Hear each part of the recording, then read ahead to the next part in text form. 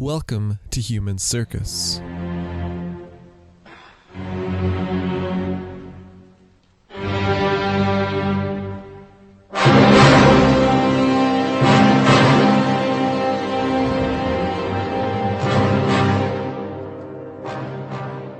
One of the clear themes of this series has been its protagonist's clearly apparent desire to be no such thing. It was no hunger for glory that motivated his travels, no thirst for adventure or greed for plunder. He did not set out to spread his religious beliefs or to plant his people's flag. He went as he was ordered to, pushed on by the tongues of his rivals, and he took no great pleasure in it. It's an element of the story which I actually really enjoy. This is not so much quote-unquote great man history, as it is the consequences of the whims of those men. A scholar and administrator cast away from his home for a period of years, under orders which he could not resist. An unwilling envoy flung by sea to the Indian subcontinent, who, when it came time to write of his experiences, did not exactly hide his unhappiness. Life is short, and it had been willed that he was not to spend these years of his where he wanted. Sickness struck him, death took those around him. The heat, at times, was beyond his comprehension. Perhaps most frustratingly, he could never quite escape the scheming, tongue-wagging ways of the court. He simply traded those of Timurid Herat for the city and empire of Vijayanagara. Fortunately for Abd al-Razak Samarkandi, his time there, in that city far from home, was, at least, coming to an end. This episode is the story of that end. Hello and welcome. My name is Devin, and this is Human Circus Journeys in the Medieval World, the podcast that covers medieval history through the stories of its most interesting travelers. And the podcast is supported by a Patreon. A Patreon where, for $1, $3, or $5 a month, you can enjoy early, ad-free, and extra listening. And you can help keep the podcast and its host happy, healthy, and otherwise well. You can do that at patreon.com/Human Circus, or via my website at humancircuspodcast.com. Thank you very much to everyone who has done so. I absolutely appreciate it. And now, back to the story. It will, as you might have noticed from the runtime, be a shorter episode today than usual. I generally aim to balance things out so that a series is going to be a run of full-length episodes of very roughly the same length. But sometimes it just doesn't quite work out that way. Last episode, we traveled with Abd al-Razak to the heart of the Vijayanagara Empire, and the man who had come from Herat was impressed. Something about imperial capitals, maybe. Through him, we had his impressions of the city, a festival, the elephants, and we witnessed, third hand, an attempted usurpation, and, at even more distance, a war. I talked about how Abd al-Razak's benefactor was drawn away by that war, and how without him, Abd al-Razak was further exposed to the malicious tongues of envious men, how that threatened his position there, and deprived him of his allowance. That's very much the mood as we rejoin the story. Abd al-Razak felt embattled, beset by those who spoke ill of him in the city, and uncertain of what that might mean for him. But on the other hand, there were reasons for optimism. There was the kindness he regularly received from the Emperor, Devaraya II, who continued to ask after his health and show him favor, as if nothing had changed. And then there was the return of that benefactor. He came back fresh from the war, and apparently very apologetic at having left our protagonist unattended to. The unpleasant fellow who had taken things over in his absence, and taken Abd-al-Razak's allowance from him, was chastised. That funding was restored, and a further lump sum immediately supplied to make up for what had been missed. Ambassadors were arranged for who might make the return trip to visit Shah Rukh, and gifts were allotted to be taken on that trip. All was made well again. Maybe. And then the ambassador was called in for his audience of dismissal. It's hard to tell if this came as any kind of surprise to him, had some kind of prearranged or earlier understood period simply come to its natural conclusion. Was it that Deva Raya now wanted to send those ambassadors of his own? Or had Abd-al-Razak's presence in the city come to displease him? From the text, it is not at all easy to tell. However, there seems to be at least a little ambivalence on Deva Raya's part, and you can see that those rumors about the ambassador had reached his ears and had some effect on his thinking. "It has been asserted that you were not really sent here by Shah Rukh," he said to Abd-al-Razak, "or else we would have shown you greater attentions.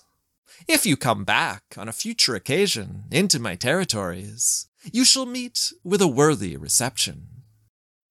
Except that he didn't exactly say this. Abd-al-Razak prefaces this apparent bit of dialogue by writing that the emperor might as well have said, leaving open the question of what words were actually spoken. Had Abd-al-Razak read too much into something that was said, or perhaps left unsaid, a certain coldness in his host's mannerisms? He was, perhaps by this point, a little paranoid about what damage was being done to his reputation, and had, since the start, seen the machinations of his enemies in placing him on his journey to begin with. But it was not all entirely in his own head in this case. There was also a letter from Deva Raya to Shah Rukh, which we get a little of in the text, and which also mentions those suspicions as to Abd-al-Razak's position. "Certain persons," it reads, "have assured us that Abd-al-Razak was not in any way attached to the court of your majesty." Clearly, the words of those certain persons had made some kind of impact upon him. It was not just in the ambassador's head at all. But honestly, even if the scheming of others had ushered him out the door a little ahead of schedule, I don't think that he would have minded all that much. He'd been more taken with this location than Calicut, true enough, had found there more which he thought worthy to report. But that did not mean that he wanted to stay. Abd-al-Razak had written of what was in his head at that moment, as the emperor had spoken of the possibility of his departure, of his thought that if he were ever able to reach his own country, then he would never leave it again, not even in the company of a king, not for all the imperial trappings that he might possibly find on such a voyage. Whatever the circumstances of his departure, whatever the reasons, the timing, Abd-al-Razak was going home, and feeling pretty powerfully okay with it. And just in case the reader is left in any doubt as to how he was feeling, he makes it very, very clear. Quote, "The sun of the divine mercy displayed itself above the horizon of happiness. The star of fortune arose to the east of my hopes. The bright glimmer of joy and satisfaction showed itself in the midst of the darkness of night. Those nights of affliction and weariness, passed in the sad abode of idolatry and error, were succeeded by the breaking of the dawn of happiness, and the brilliant outshining of the sun of prosperity. And the evening, which was full of the anxieties of weakness, became changed into days of gladness and confidence." Abdel-Razak evidently did not feel at all bad about leaving the splendor of Imperial Vijayanagara. In fact, he was absolutely giddy with anticipation. On the 5th of November, in the year 1443, he left Vijayanagara, and on the 23rd of that same month, he was back on the coast. Back for a visit with a much-renowned man of wisdom, who was apparently 120 years old. Back for the unfortunate death of one of Deva Raya's ambassadors.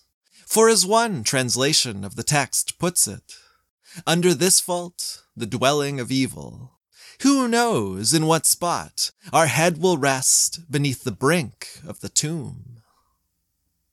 Abdel-Razak and the remains of the party were in port, arranging for a vessel, and for provisions enough for 20 on a 40-day voyage.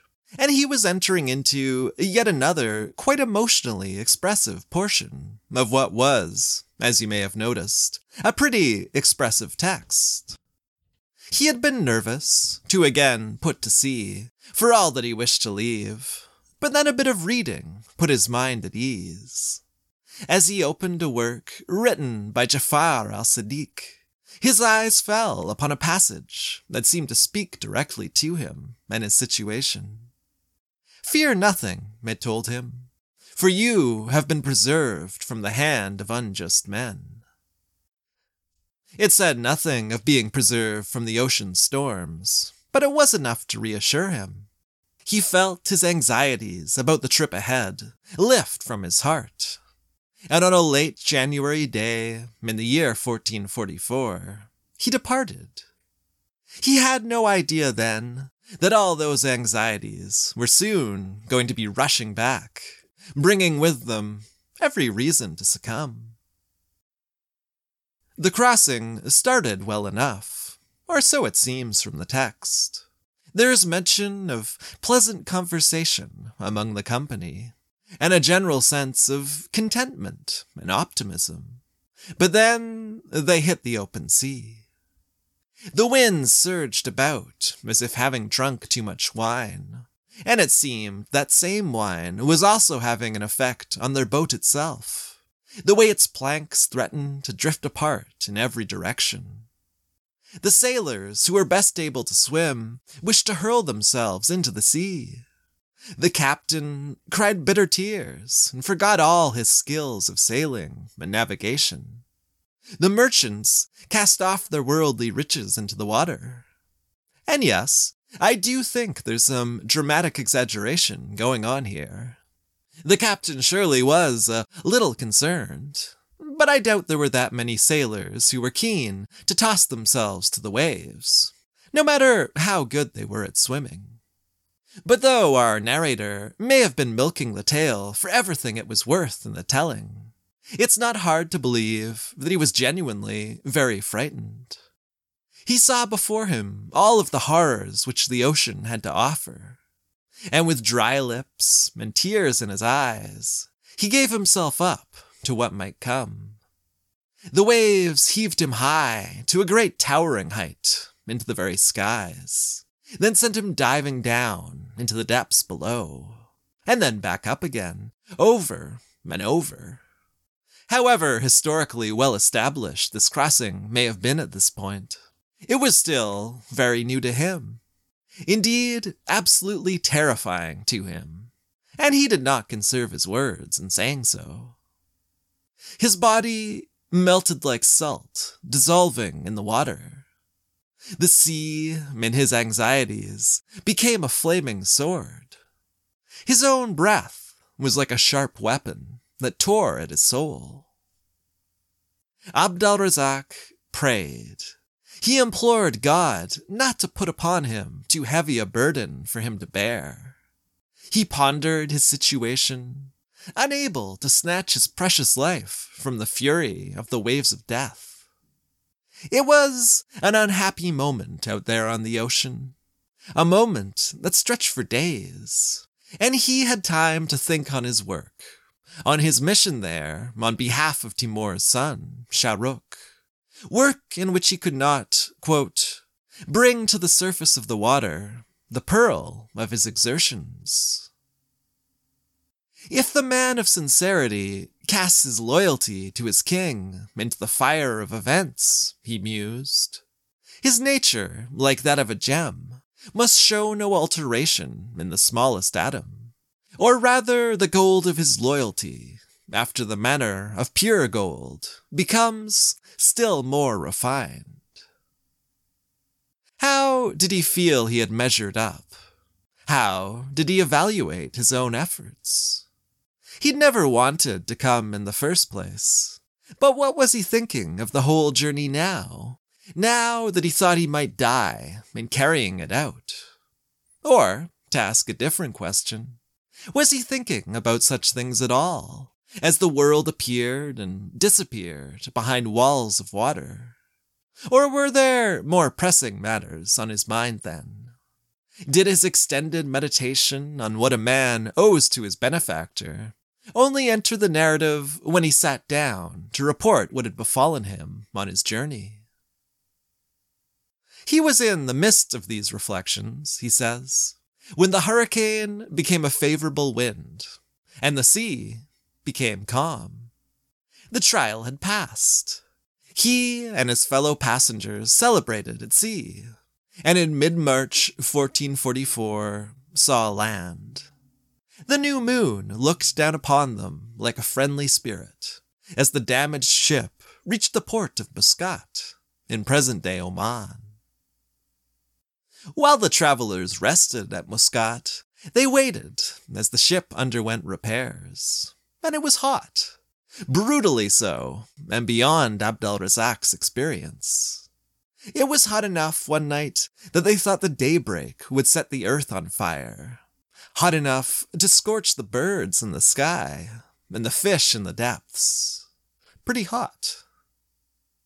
By late April, the party had reached port in Hormuz, and that very day, the ambassador's brother in Herat heard from a holy man of his arrival there.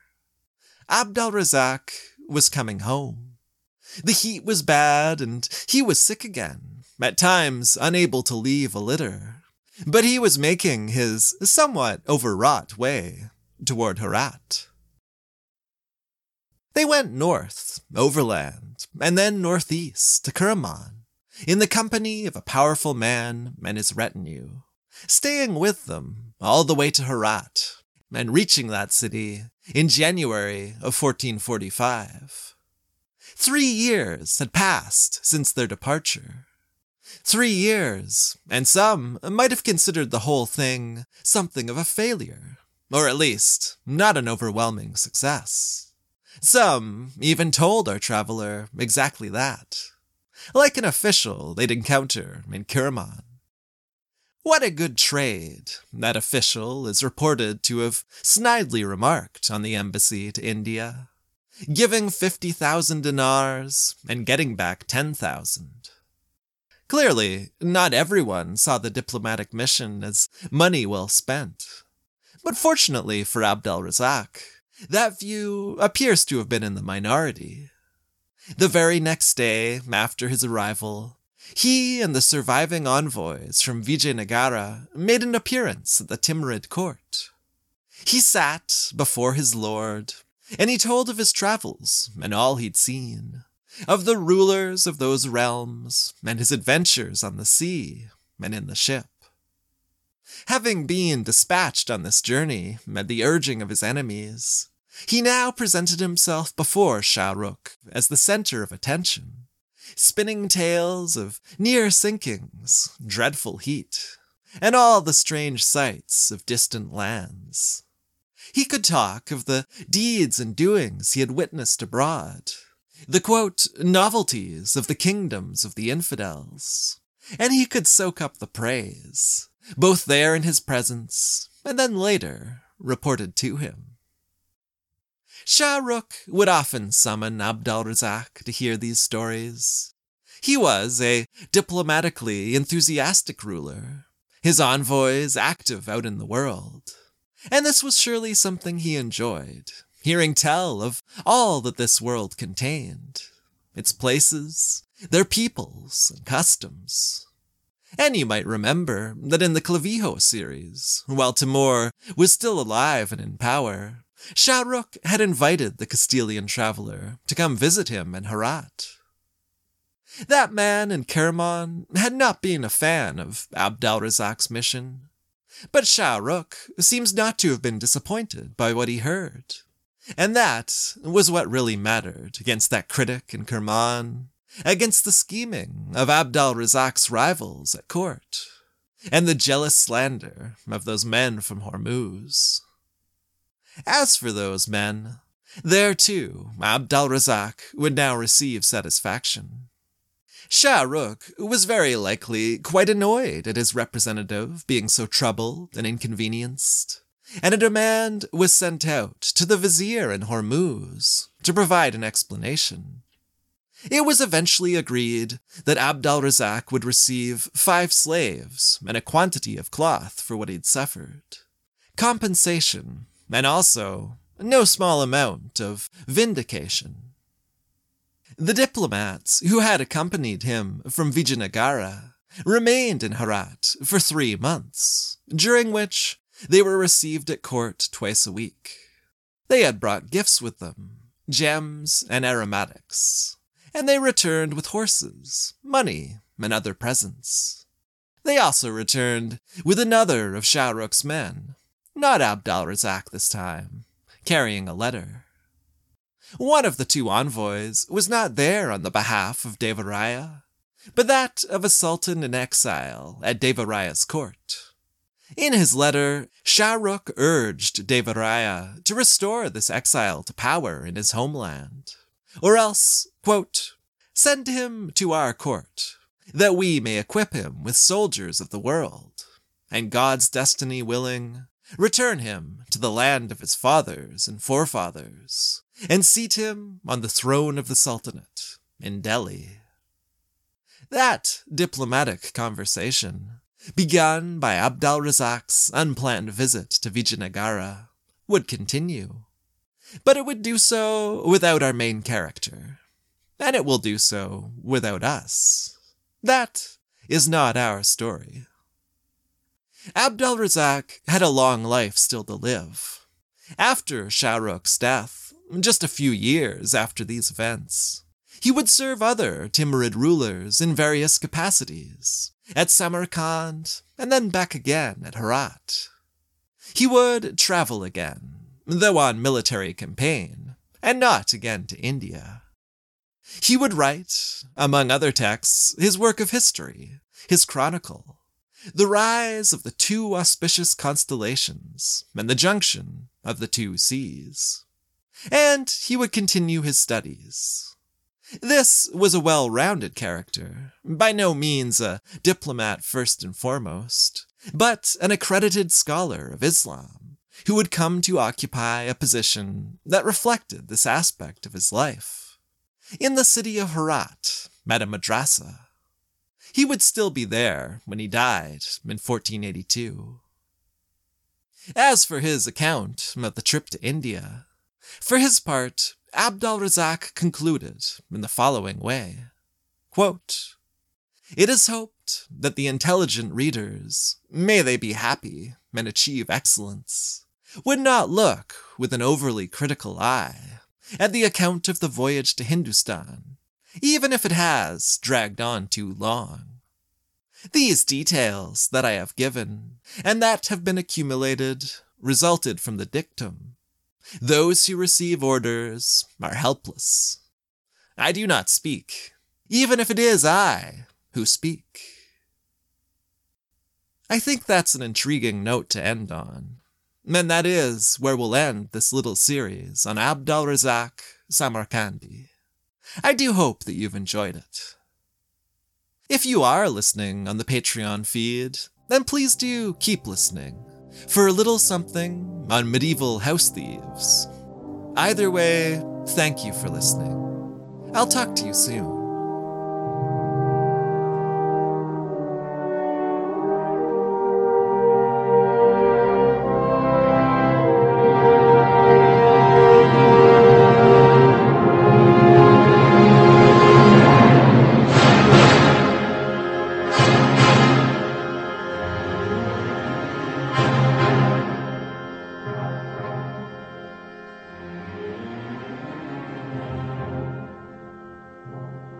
Human Circus will return.